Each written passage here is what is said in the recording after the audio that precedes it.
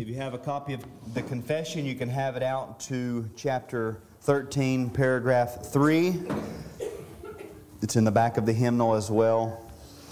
And if you have a Bible, take it out also. And turn to the book of Romans.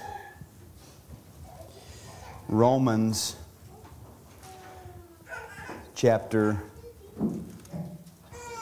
5, 6, 7, 8. I want to read them all. Let's read Romans 7.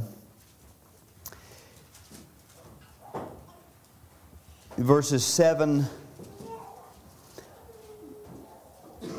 through to chapter 8, verse 2.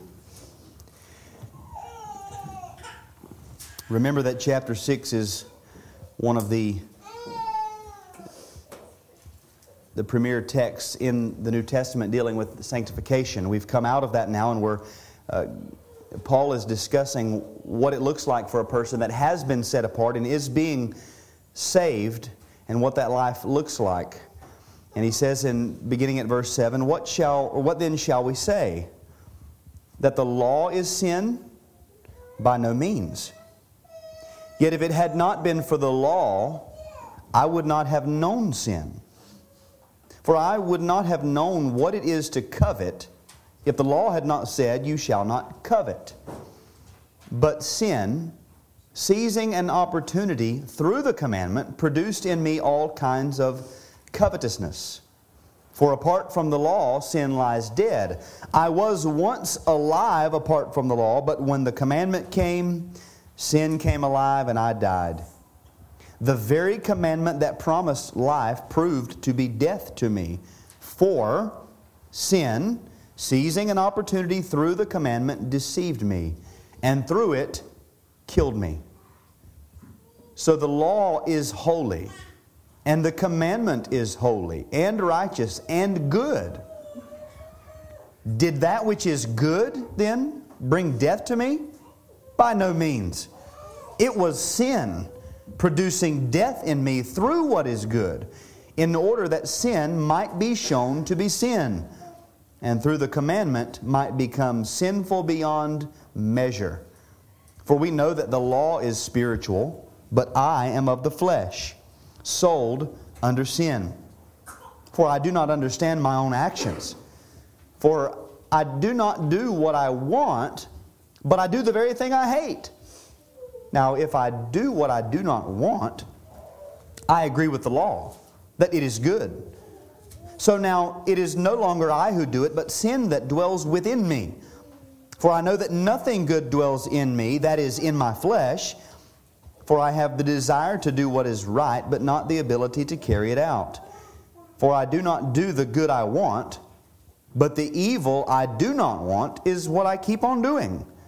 Now, if I do what I do not want, it is no longer I who do it, but sin that dwells within me. So I find it to be a law that when I want to do right, evil lies close at hand. For I delight in the law of God in my inner being, but I see in my members another law, waging war against the law of my mind and making me captive to the law of sin that dwells in my members. Wretched man that I am, who will deliver me from this body of death? Thanks be to God through Jesus Christ our Lord. So then, I myself serve the law of God with my mind, but with my flesh I serve the law of sin. There is therefore now no condemnation for those who are in Christ Jesus, for the law of the Spirit of life has set you free in Christ Jesus from the law of sin and death. This is God's Word. Let's pray. Father, we ask that you'd add your blessing to your Word and that you would teach us this evening from your Word and from our own confession as it summarizes the Scriptures, and as we consider the things that are commonly believed amongst us according to the Scriptures. I pray that you would teach us, that your Word would reign supreme, that all would be for the glory of Christ alone. It's in His name that we pray. Amen. So we are finishing this chapter on sanctification, and I told you 2 weeks ago that I had what I felt like was too much material for one lesson, and so I split it up, and then I said, so you'll get 2 short lessons, and then I didn't really give you a short lesson. So I'm going to try to stay true to that, but I do want to, since it's been 2 weeks, sort of recap a little bit of what I said last time, the previous paragraph leading into this third paragraph. So remember that paragraph we called the process of sanctification. Here's what's going to be happening throughout the life of a Christian. And you can read that paragraph. It says, this sanctification is throughout the whole man. Because the effect of sin has ravaged the whole man, body and soul, the work of redemption encompasses the whole man, body and soul. It's not complete in this life, but we can expect that work will eventually be finished because Jesus Christ is a complete Savior. And the Holy Spirit is a thorough Savior and a thorough cleanser. And so when it's all said and done, eventually in glory, we'll actually have new glorified bodies like our Lord. So this is going to be happening throughout our whole lives. Body and soul is going to be cleansed of its defilement, being made holy. And from this process, that paragraph said, there ariseth a continual and irreconcilable war. And that's what we just read about in Romans 7. The continual war in the believer, always ongoing forever until we're in the dirt. There's going to be a war in us, in this life. And this war is an irreconcilable war. The two sides cannot be brought together. Why? Because Romans 8:7, which we didn't read that far, but Romans 8:7 says, the mind that is set on the flesh is, and a better translation would be hostility or enmity, a noun, to God. It is enmity with God. It is hostility. Enemies can be reconciled, but enmity itself cannot be reconciled because of the very nature of enmity. So there's always going to be this war within us, described by Scripture and the confession as the flesh lusting against the Spirit and the Spirit lusting against the flesh. The flesh being the old man, the remaining corruption within us. It's warring, it's opposing, it's attacking the Spirit. What is the Spirit? It's the Spirit of God in us. The Spirit of God in the soul. Again, the mind that is set on the flesh is hostility, is enmity against God. Because God the Spirit takes up residence in the believer, the war in you is your old corruption warring against the Spirit of God in you. So this is a continual, irreconcilable war. And so we must expect several things. We must expect that sanctification will encompass the whole man. We don't get to say, well, my mind is getting there, but there are other parts of me that I'm just going to not worry about. The sins of my carnal flesh, well, I'll let them go as long as I affirm the right truths. No, sanctification will bring a renewal of the mind. It will be a renewal of the affections and the physical body. Even in this life, physical appetites change because of what the Spirit does in the heart. So we expect that in the whole man. We expect there to be a war, and this war humbles us, forces us to look outside of ourselves and to Christ always. And I said at the very end that we need to fight this war biblically. There are a lot of people who talk about spiritual warfare, and you can tell they have no idea what that means. To them, they're thinking of demons and angels and them taking part in some kind of cosmic battle, and there is a cosmic battle. But when we talk about spiritual warfare in the day-to-day life, in our day-to-day lives, there are very practical, down-to-earth, biblical things that we can be doing. And we don't have to close our eyes and imagine that we're actually fighting demons themselves. Things like starving your corruptions, having the mind and the heart and the will taught and led by the Word of God, setting your mind on godly things, taking advantage of godly examples, encouraging one another and praying for one another. And we have to do this continually because the war is continual and irreconcilable. It's a lifelong battle that we are in, and the weapons of our warfare are not fleshly weapons, but we do use our human faculties to engage in this battle. Now, when we think about that, a lifelong battle, especially if you're a young believer, and you're noticing this war, it can seem like a wearisome task. You make it through Tuesday, and you're thinking, how can I do this for 30 more years, 40 more years? And so it can seem wearisome. And so the final chapter reminds us that there is a great hope. There's an end in sight. So that third paragraph begins with these words, in which war, which I just described. The continual irreconcilable war between the corruption in you and the Spirit of God in you. In that war, here's what we can expect. In which war, although the remaining corruption for a time may much prevail. So here's the truth. If we wanted to sort of separate it out from the train of thought, here's the truth. The remaining corruption for a time may much prevail. Now let's break that down. The corruption in you may prevail. It may prove to be powerful and more powerful. That corruption may much prevail. In other words, there might be times where in this war, it's like there's no contest. It's like you wonder if there's anything good in you in this battle. And this corruption may, for a time, much prevail. In other words, this might go on for extended periods of time, especially when someone is newly converted. The remaining corruption, for a time, may much prevail.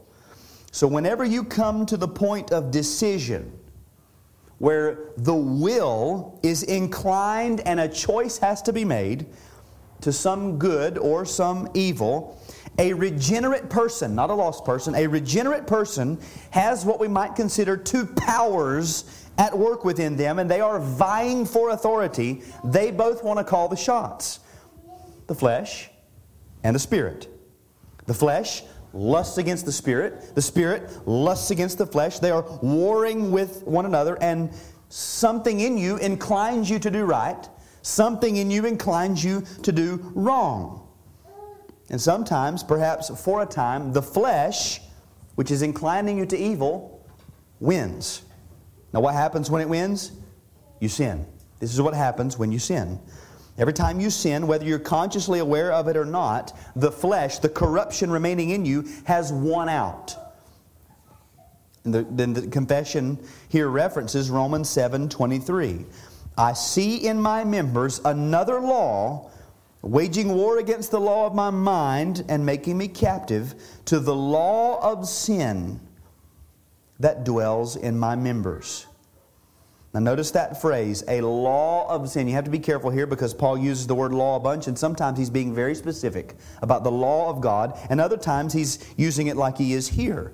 A law of sin, Paul says, dwells in my members. Presently, this is a participle, is presently dwelling in my members. Paul says right now, it's dwelling in my members. Now what is a law of sin? If it's not the moral legal code that God handed down to Moses, what does he mean by a law of sin? Anytime we're talking about a law, we're just talking about a principle that carries with it some sort of power, some sort of authority. We very often talk about the laws of nature or the laws of physics like gravity. Principles that govern how things function. They have a sphere in which they execute some sort of power like gravity. Gravity has a power, a force over an object. It doesn't matter how hard I throw something in the air, there's a law of gravity that's stronger than what I can throw. It kind of has a power over it. And so when Paul says that there's a law of sin presently dwelling in my members, he's saying that there is that old natural disposition to evil, that corruption, still is in me, and it still retains some kind of power. It still has some strength. In which war, although the remaining corruption for a time may much prevail. How does it prevail? Well, the law of sin exercises its power in and through the same faculties of the law of the Spirit of life that we read about in Romans 8. The spiritual law. It exerts an influence over the mind and over the affections and over the will. So here are some examples of how this might work. And this stuff, the reason this stuff is important to go through is so that you can notice what's happening. If we're not aware of the tactics of our own corruption, we're not going to be ready to fight this war. This is one of the ways that we fight, becoming acquainted with how this works. And so perhaps, in an instance, the corruption in you sort of insists on the old way. And so something in you says, well, this is the way you've always done it. Something in you says, well, this is the way you were raised. And so it inclines you to a choice. Or that corruption might tempt you to some sensual pleasure of sin. It might bring to your mind and advertise to you a past carnal pleasure. Or you might remember the false excuse for happiness that you once felt. Hey, remember that one time you did that? Now it won't remind you of how it left you empty. And it won't remind you of how you had to have it over and over and over again to feel any sort of satisfaction. It'll take you back to that one split moment where that felt like it was a delight. And they'll say, you remember that? Well, you want that, don't you? Didn't you like that? Or it might deceive you with reference to the blessings of righteousness, like the devil did to Eve in the garden. Try to convince you that obedience is restriction. Well, if you go that way, well, that's just too much. If you take that pathway of holiness, there's not really any joy there. I mean, you see the Christians that you know, they don't seem like very fun people. But look at the world and look at how much fun they're having. If you choose that pathway, that's real happiness. Over here is just bland religion. It will bring these things to your mind. And it influence the mind and the affections. And sometimes, perhaps for a time, that law of sin will win in a particular instance. Every time you sin, you're falling for an influence like this. Something in you has convinced you that sin is better than righteousness. That's what happens when we sin. Now, knowing this, as a Christian, when I read this doesn't comfort me. I don't read this and say, whew, well, I guess I'm good then. I'm comforted in my sin. Because the confession says, hey, it happens to everybody. A regenerate person hates this reality because what we might call the supreme law in them is the law of the Spirit of life. That's the supreme law. And so anytime this happens, anytime there is a prevailing of the corruption and it wins, that's a loss. Now imagine a commanding officer in a battle. And he's just lost a battle. And he looks out over the battlefield and he sees the bloodied bodies of his men lying on the battlefield. He does not take comfort in the fact that, well, you can't win them all. No, he regroups. And they're going to assess the damage. They're going to evaluate the enemy. They're going to evaluate all of their tactics, because the goal of going into a battle is not to prove that sometimes you lose. The goal of going into battle is to win. And anytime you don't win, it's failure. So we don't read this and say, well, you know, there it is. Nobody's perfect. Everybody sins. We never think that way. We see that there is a war and we desire to win. In which war, although the remaining corruption for a time may much prevail, and now we get to turn to the progress that we can expect. Even though we know that sometimes the corruption prevails, the confession says, yet, through the continual supply of strength from the sanctifying Spirit of Christ. Now here we have another set of truths. Cut it off from its syntax and just notice what it's saying. And remember, all of these things are things we confess. The Spirit of Christ is the sanctifying Spirit. His work in us is to make us holy. The Holy Spirit is the chief agent in the work of sanctification. That is His specific job. The Spirit of Christ supplies us with strength. He gives us spiritual life, spiritual vigor, spiritual power. The Spirit of Christ supplies us continually with this strength. Why? Because He lives in us. He dwells within us, and He never runs out of strength. Now remember the verse that says, make no provision for the flesh. The idea is don't feed the flesh. Don't feed the corruption. Don't give it anything that it can use to build up strength and then act. Now, the opposite of that would be starve it. Actively starve the flesh. But then we come over to this principle of grace. What ought we be doing? What should we be doing to the new man? Feed him. Give him food. And the Spirit of God, the Spirit of Christ, feeds the new man because He's the life source. And through this continual supply, the confession says, the regenerate part doth overcome. The regenerate part being the new man, the new creature. The Spirit of God feeds and gives strength and life to the new man. He gets stronger and stronger, and he begins to win battles. The Spirit of God gives that to a Christian. Romans 6:14 is the reference here. For sin will have no dominion over you, since you are not under law, but under grace. Notice, sin will have no dominion. This is a promise. It will have no dominion. While there does remain a law of sin in us, it's not a law that rules over us. John Owen makes a distinction between a law in us and a law unto us. The law of sin doesn't have a ruling power. It doesn't have dominion over us, as we said from the very beginning. So, and this might not be quite as encouraging, but that means that whenever you sin, you're just giving in to a lesser power. It's not that it forced you to do it. You're just giving in. The regenerate part in the new man overcomes, and so the saints grow in grace.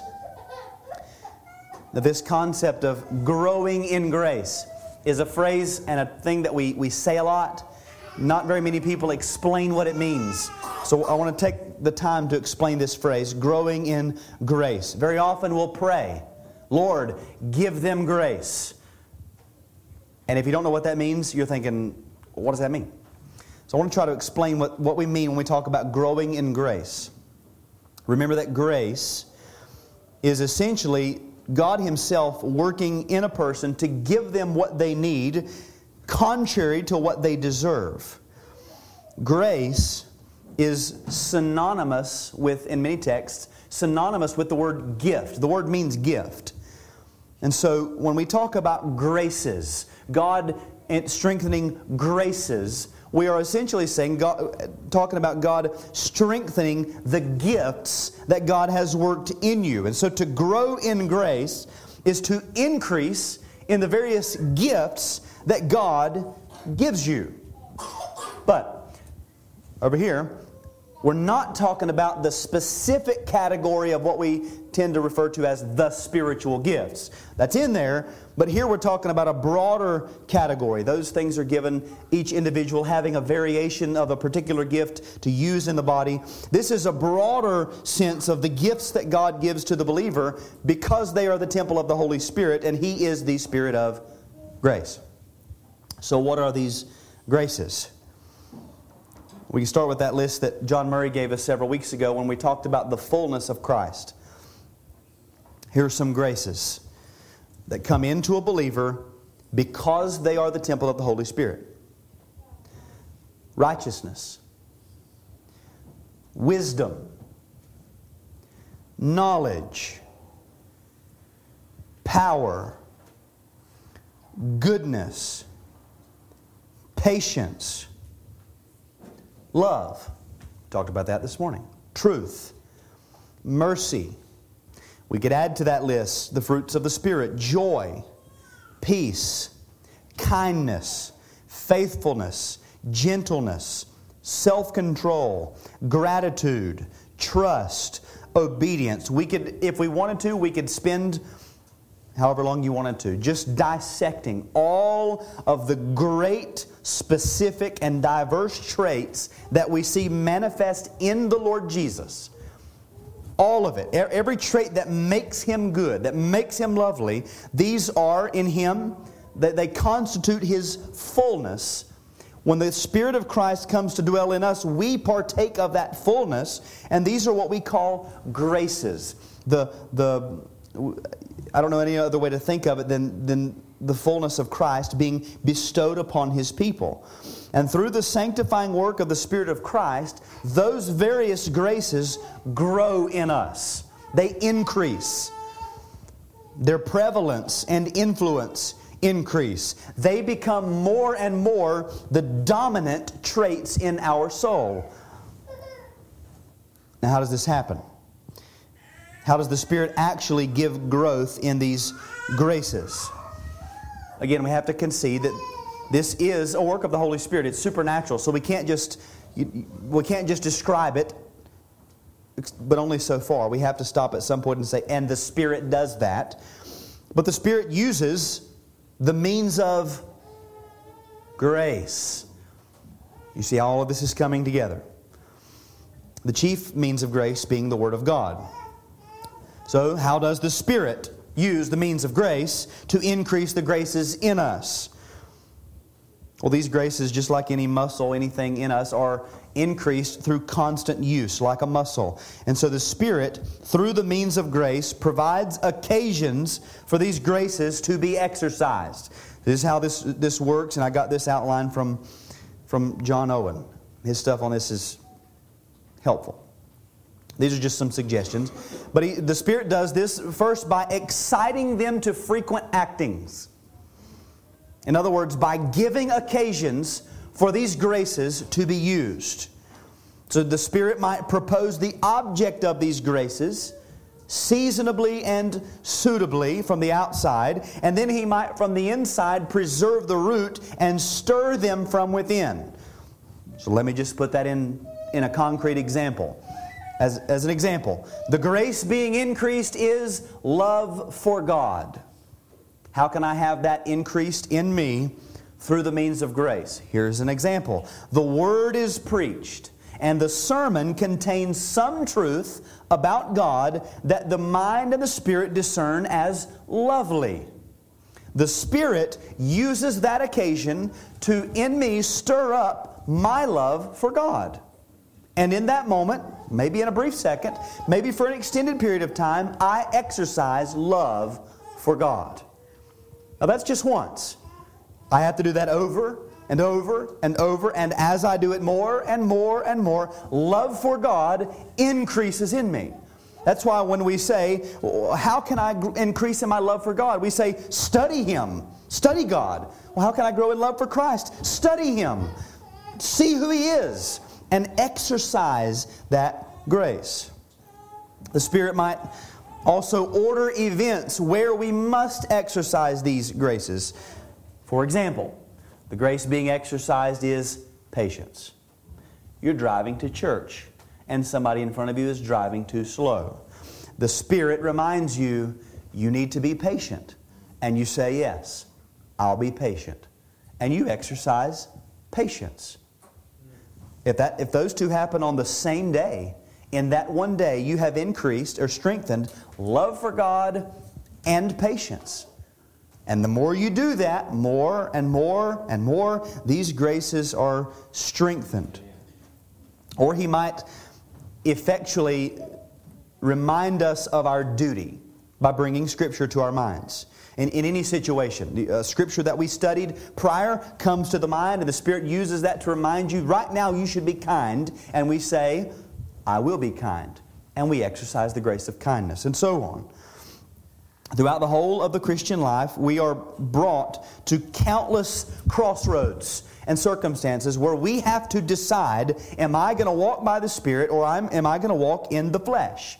And every time we allow or follow the lead of the Spirit, we're exercising one or more of these graces. Every time we use them, we get stronger in them. And as they get stronger, we start winning battles. And we lose less and less battles, and we win more and more battles. See how that works? Now, what does that produce? Imagine a person who in their life, they are slowly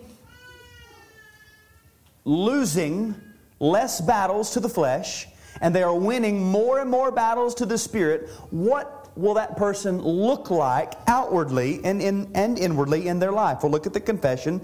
It says, perfecting holiness in the fear of God, pressing after an heavenly life. And the confession references 2 Corinthians 7:1, which we studied a while back. Since we have these promises, beloved, let us cleanse ourselves from every defilement of body and spirit, bringing holiness to completion in the fear of God. What is holiness? It's being more and more like Christ. How do we become more and more like Christ? We exercise the graces of which Christ is the fullness through the power of the Spirit of Christ in us.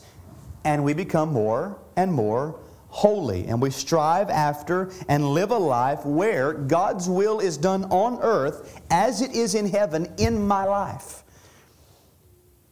Now when you think about this, it brought to my mind a phrase that is often used very derogatorily in our society. People will say that someone acts like they're holier than thou, which it doesn't even make sense in the language, but she just thinks she's holier than thou, which means holier than you. And they say that like it's a bad thing. And the idea is, well, nobody's holier than anybody else. We're all the same. That's false. There are people who are holier than thou. If there can't be this person holier than this person, then this person can't be holier than this person 5 years ago. There is a growth. And I ought to be holier than I was 15 years ago. Therefore, I ought to be holier than somebody who's not as holy as me. If I am increasing in these graces, and it's all by God's grace through His Spirit, there's no room for arrogance or pride here, but there's nothing wrong with saying, that man is a holy man. I can't wait to be holy like that man. I want to be like him. I'm not as holy as he is. He is holier than me. Now the confession describes this increasing holiness and this heavenly life in these terms.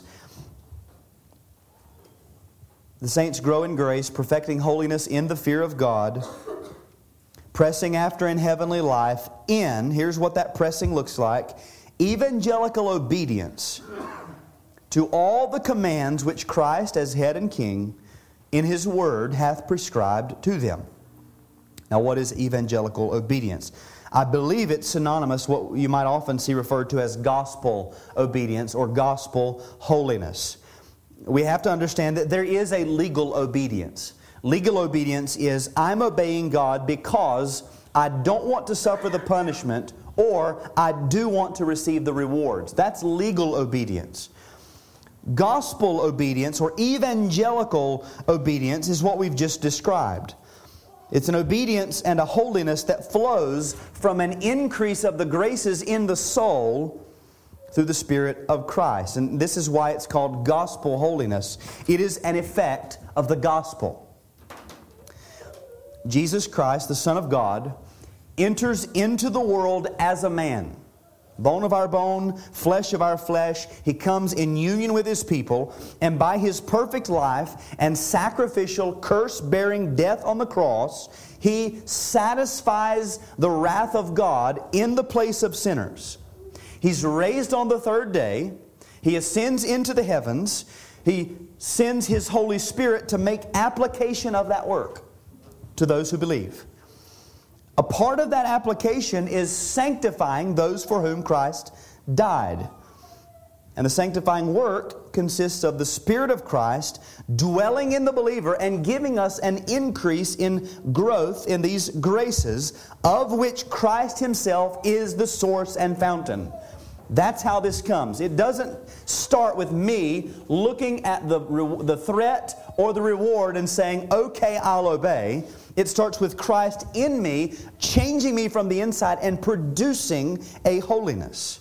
Now that doesn't mean that we completely discredit the threatenings or the blessings of God's Word, but gospel obedience is rooted in what Christ has done. It is an effect of the gospel.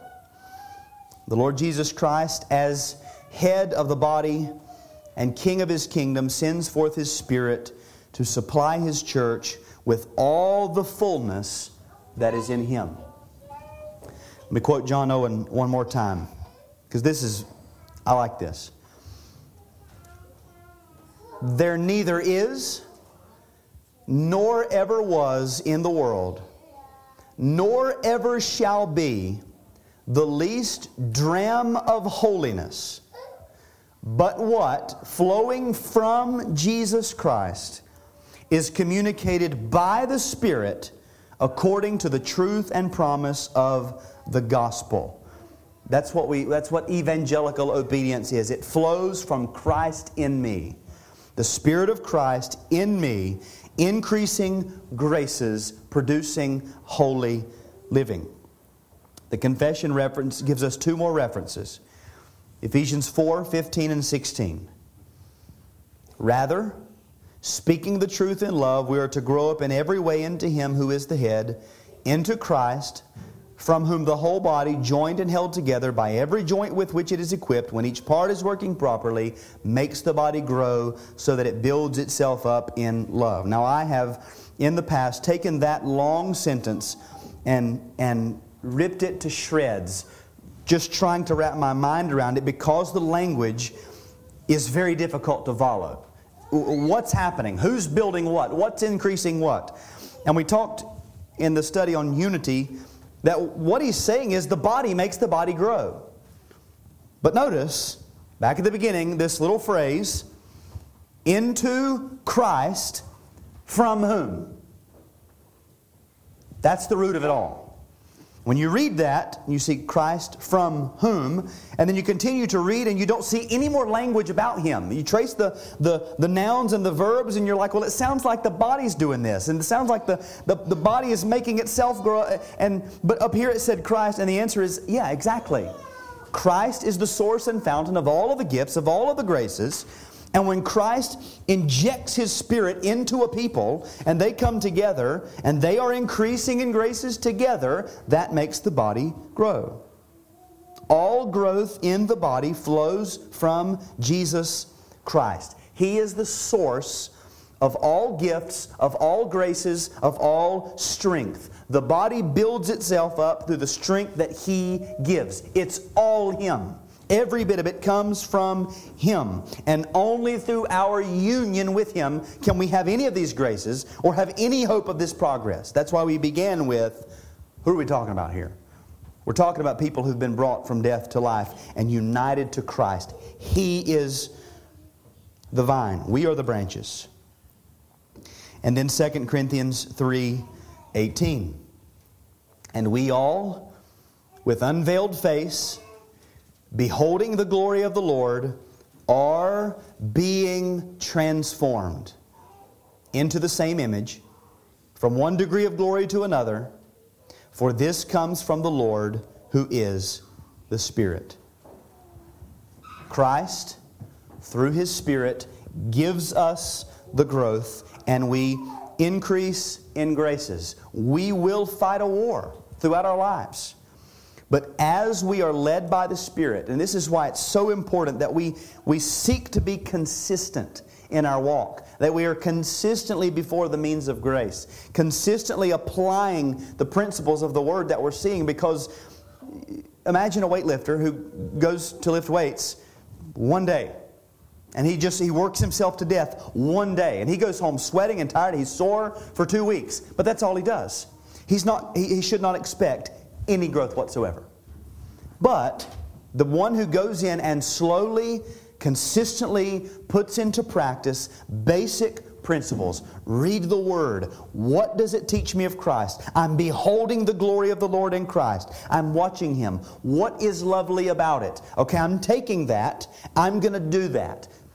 And you pray, God, provide for me opportunities and help me to be sensitive to put that into practice today. And then when you do it, you say, aha, thank you, Lord, for the grace of your Spirit. Now help me to increase and do it again. And you do that over and over and over. And in your life, you will become more holy. That's sanctification. And Christ is faithful to do that in His people until the time when He gathers us into His presence. So let's pray that He would continue this work, and then we'll sing together. Father, we